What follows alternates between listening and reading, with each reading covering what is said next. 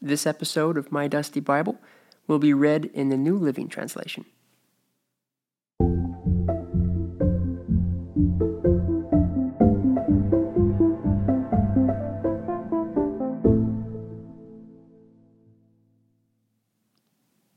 This letter is from Paul, an apostle of Christ Jesus, appointed by the command of God our Savior and Christ Jesus, who gives us hope. I am writing to Timothy, my true son in the faith. May God the Father and Christ Jesus our Lord give you grace, mercy, and peace.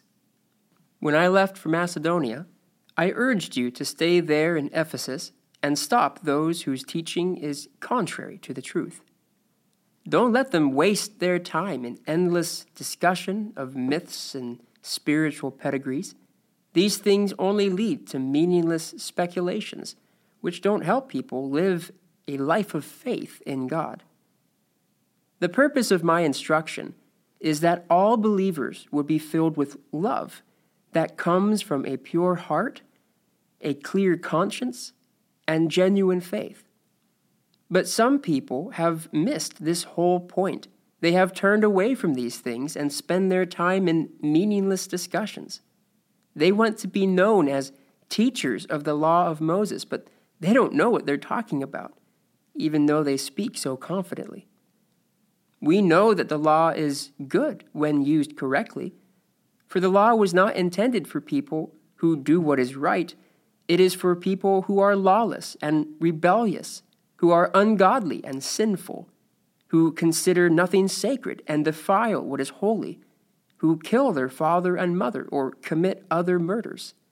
The law is for people who are sexually immoral, or who practice homosexuality, or are slave traders, liars, promise breakers, or who do anything else that contradicts the wholesome teaching that comes from the glorious good news entrusted to me by our blessed God.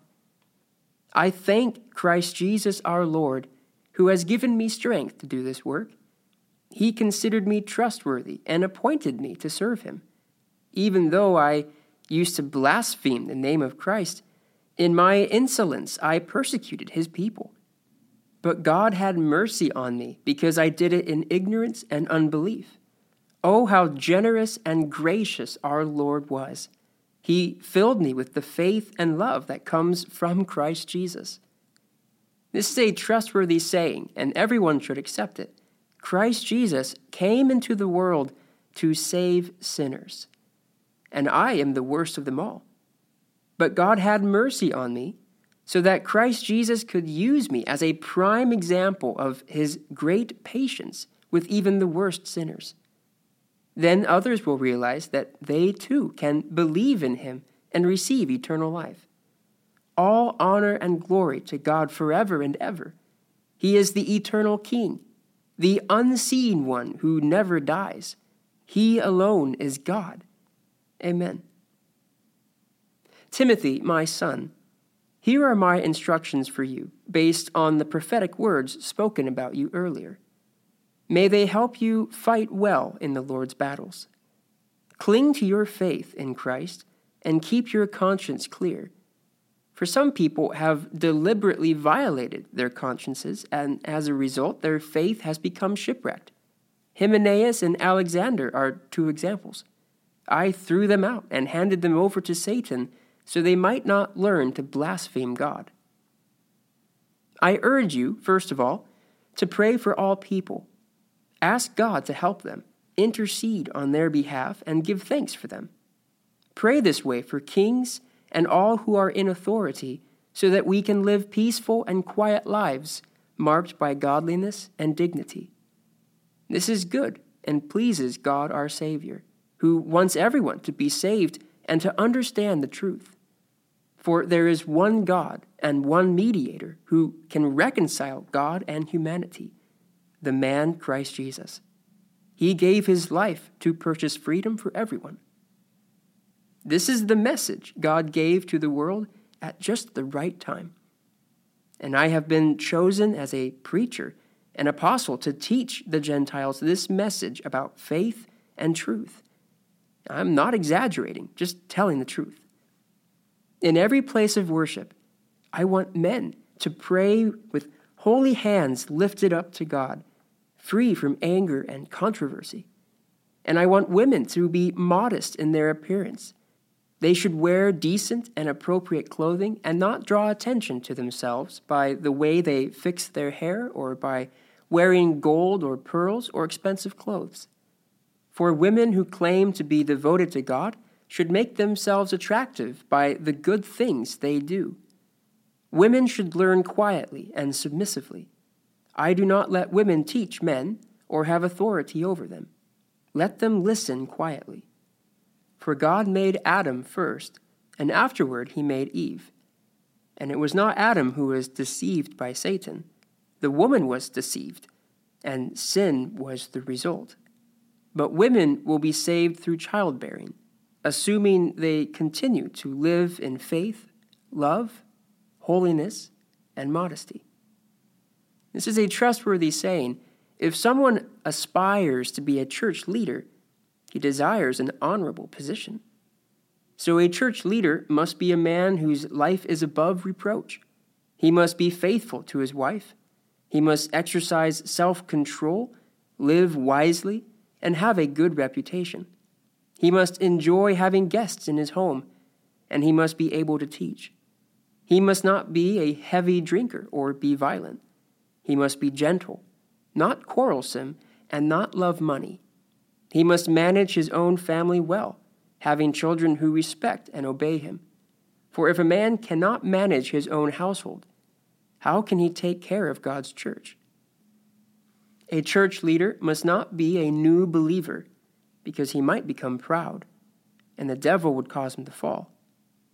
Also, people outside the church must speak well of him, so that he will not be disgraced and fall into the devil's trap. In the same way, deacons must be well respected and have integrity. They must not be heavy drinkers or dishonest with money. They must be committed to the mystery of the faith now revealed and must live with a clear conscience. Before they are appointed as deacons, let them be closely examined. If they pass the test, then let them serve as deacons. In the same way, their wives must be respected and must not slander others. They must exercise self-control and be faithful in everything they do. A deacon must be faithful to his wife, and he must manage his children and household well. Those who do well as deacons will be rewarded with respect from others and will have increased confidence in their faith in Christ Jesus. I am writing these things to you now, even though I hope to be with you soon, so that if I am delayed, you will know how people must conduct themselves in the household of God. This is the church of the living God, which is the pillar and foundation of the truth. Without question, this is the great mystery of our faith. Christ was revealed in a human body and vindicated by the Spirit. He was seen by angels and announced to the nations. And he was believed in throughout the world and taken to heaven in glory.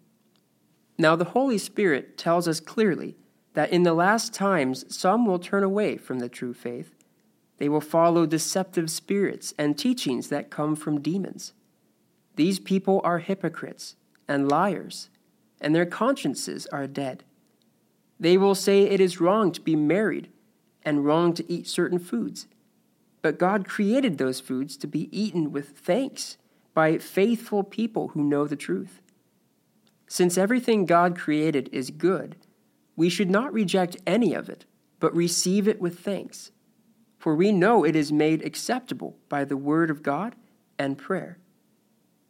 If you explain these things to the brothers and sisters, Timothy, you will be a worthy servant of Christ Jesus, one who is nourished by the message of faith and the good teaching you have followed. Do not waste time arguing over godless ideas and old wives' tales. Instead, train yourself to be godly. Physical training is good, but training for godliness is much better, promising benefits in this life and in the life to come. This is a trustworthy saying, and everyone should accept it. This is why we work hard and continue to struggle, for our hope is in the living God, who is the Savior of all people and particularly of all believers. Teach these things and insist that everyone learn them. Don't let anyone think less of you because you are young. Be an example to all believers in what you say, in the way you live, in your love, your faith, and your purity. Until I get there, focus on reading the scriptures to the church, encouraging the believers and teaching them. Do not neglect the spiritual gift you have received through prophecy spoken over you, when the elders of the church laid their hands on you. Give your complete attention to these matters. Throw yourself into your tasks so that everyone will see your progress. Keep a close watch on how you live and on your teaching. Stay true to what is right for the sake of your own salvation and the salvation of those who hear you. Never speak harshly to an old man, but appeal to him respectfully as you would to your own father. Talk to younger men as you would to your own brothers. Treat older women as you would your mother, and treat younger women with all purity as you would your own sisters. Take care of any widow who has no one else to care for her. But if she has children or grandchildren, their first responsibility is to show godliness at home and repay their parents by taking care of them. This is something that pleases God. Now, a true widow, a woman who is truly alone in this world, has placed her hope in God. She prays night and day, asking God for his help. But the widow who lives only for pleasure is spiritually dead, even while she lives. Give these instructions to the church so that no one will be open to criticism. But those who won't care for their relatives, especially those in their own household, have denied the true faith. Such people are worse than unbelievers. A widow who is put on the list for support must be a woman who is at least 60 years old and was faithful to her husband. She must be well respected by everyone because of the good she has done. Has she brought up her children well? Has she been kind to strangers and served other believers humbly? Has she helped those who are in trouble? Has she always been ready to do good? The younger widows should not be on the list because their physical desires will overpower their devotion to Christ and they will want to remarry. Then they would be guilty of breaking their previous pledge. And if they are on the list, they will learn to be lazy and will spend their time gossiping from house to house, meddling in other people's business and talking about things they shouldn't. So I advise these younger widows to marry again, have children, and take care of their homes. Then the enemy will not be able to say anything against them. For I am afraid that some have already gone astray and now follow Satan. If a woman who is a believer has relatives who are widows, she must take care of them and not put the responsibility on the church. Then the church can care for the widows who are truly alone. Elders who do their work well should be respected and paid well, especially those who work hard at both preaching and teaching. For the scripture says, "You must not muzzle an ox to keep it from eating as it treads out the grain." And in another place, those who work deserve their pay. Do not listen to an accusation against an elder unless it is confirmed by 2 or 3 witnesses. Those who sin should be reprimanded in front of the whole church. This will serve as a strong warning to others.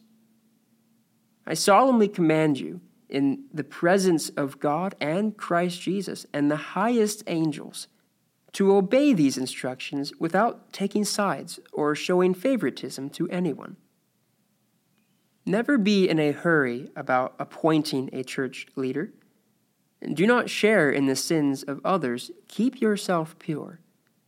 And don't drink only water. You ought to drink a little wine for the sake of your stomach, because you are sick so often. Remember, the sins of some people are obvious, leading them to certain judgment. But there are those whose sins will not be revealed until later. In the same way, the good deeds of some people are obvious, and the good deeds done in secret will someday come to light. All slaves should show respect for their masters, so they will not bring shame on the name of God and his teaching. If the masters are believers, that is no excuse for being disrespectful. Those slaves should work all the harder because their efforts are helping other believers who are well loved. Teach these things, Timothy, and encourage everyone to obey them. Some people may contradict our teaching, but these are the wholesome teachings of the Lord Jesus Christ. These teachings promote a godly life. Anyone who teaches something different is arrogant and lacks understanding. Such a person has an unhealthy desire to quibble over the meaning of words. This stirs up arguments ending in jealousy, division, slander, and evil suspicions. These people always cause trouble. Their minds are corrupt, and they have turned their backs to the truth. To them, a show of godliness is just a way to become wealthy. Yet true godliness, with contentment, is itself great wealth. After all, we brought nothing with us when we came into this world, and we can't take anything with us when we leave it. So if we have enough food and clothing, let us be content. But people who long to be rich, they fall into temptation and are trapped by many foolish and harmful desires that plunge them into ruin and destruction. For the love of money is the root of all kinds of evil. And some people, craving money, have wandered from the true faith and pierced themselves with many sorrows. But you, Timothy, you are a man of God. So run from all these evil things. Pursue righteousness and a godly life, along with faith, love, perseverance, and gentleness. Fight the good fight for the true faith. Hold tightly to the eternal life to which God has called you, which you have declared so well before many witnesses. And I charge you before God, who gives life to all, and before Christ Jesus, who gave a good testimony before Pontius Pilate, that you obey this command without wavering. Then no one can find fault with you from now until our Lord Jesus Christ comes again. For at just the right time, Christ will be revealed from heaven by the blessed and only Almighty God, the King of all kings and Lord of all lords. He alone can never die, and he lives in light so brilliant that no human can approach him. No human eye has ever seen him, nor ever will. All honor and power to him forever. Amen. Teach those who are rich in this world not to be proud and not to trust in their money, which is so unreliable. Their trust should be in God, who richly gives us all we need for our enjoyment. Tell them to use their money to do good. They should be rich in good works and generous to those in need, always being ready to share with others.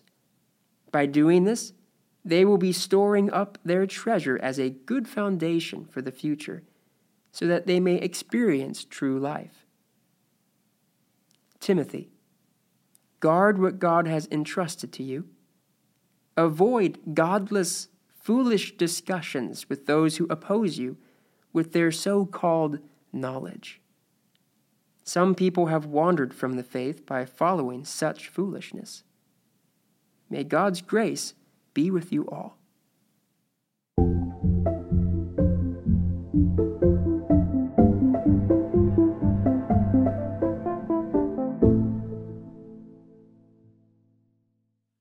This episode of My Dusty Bible was read in the New Living Translation.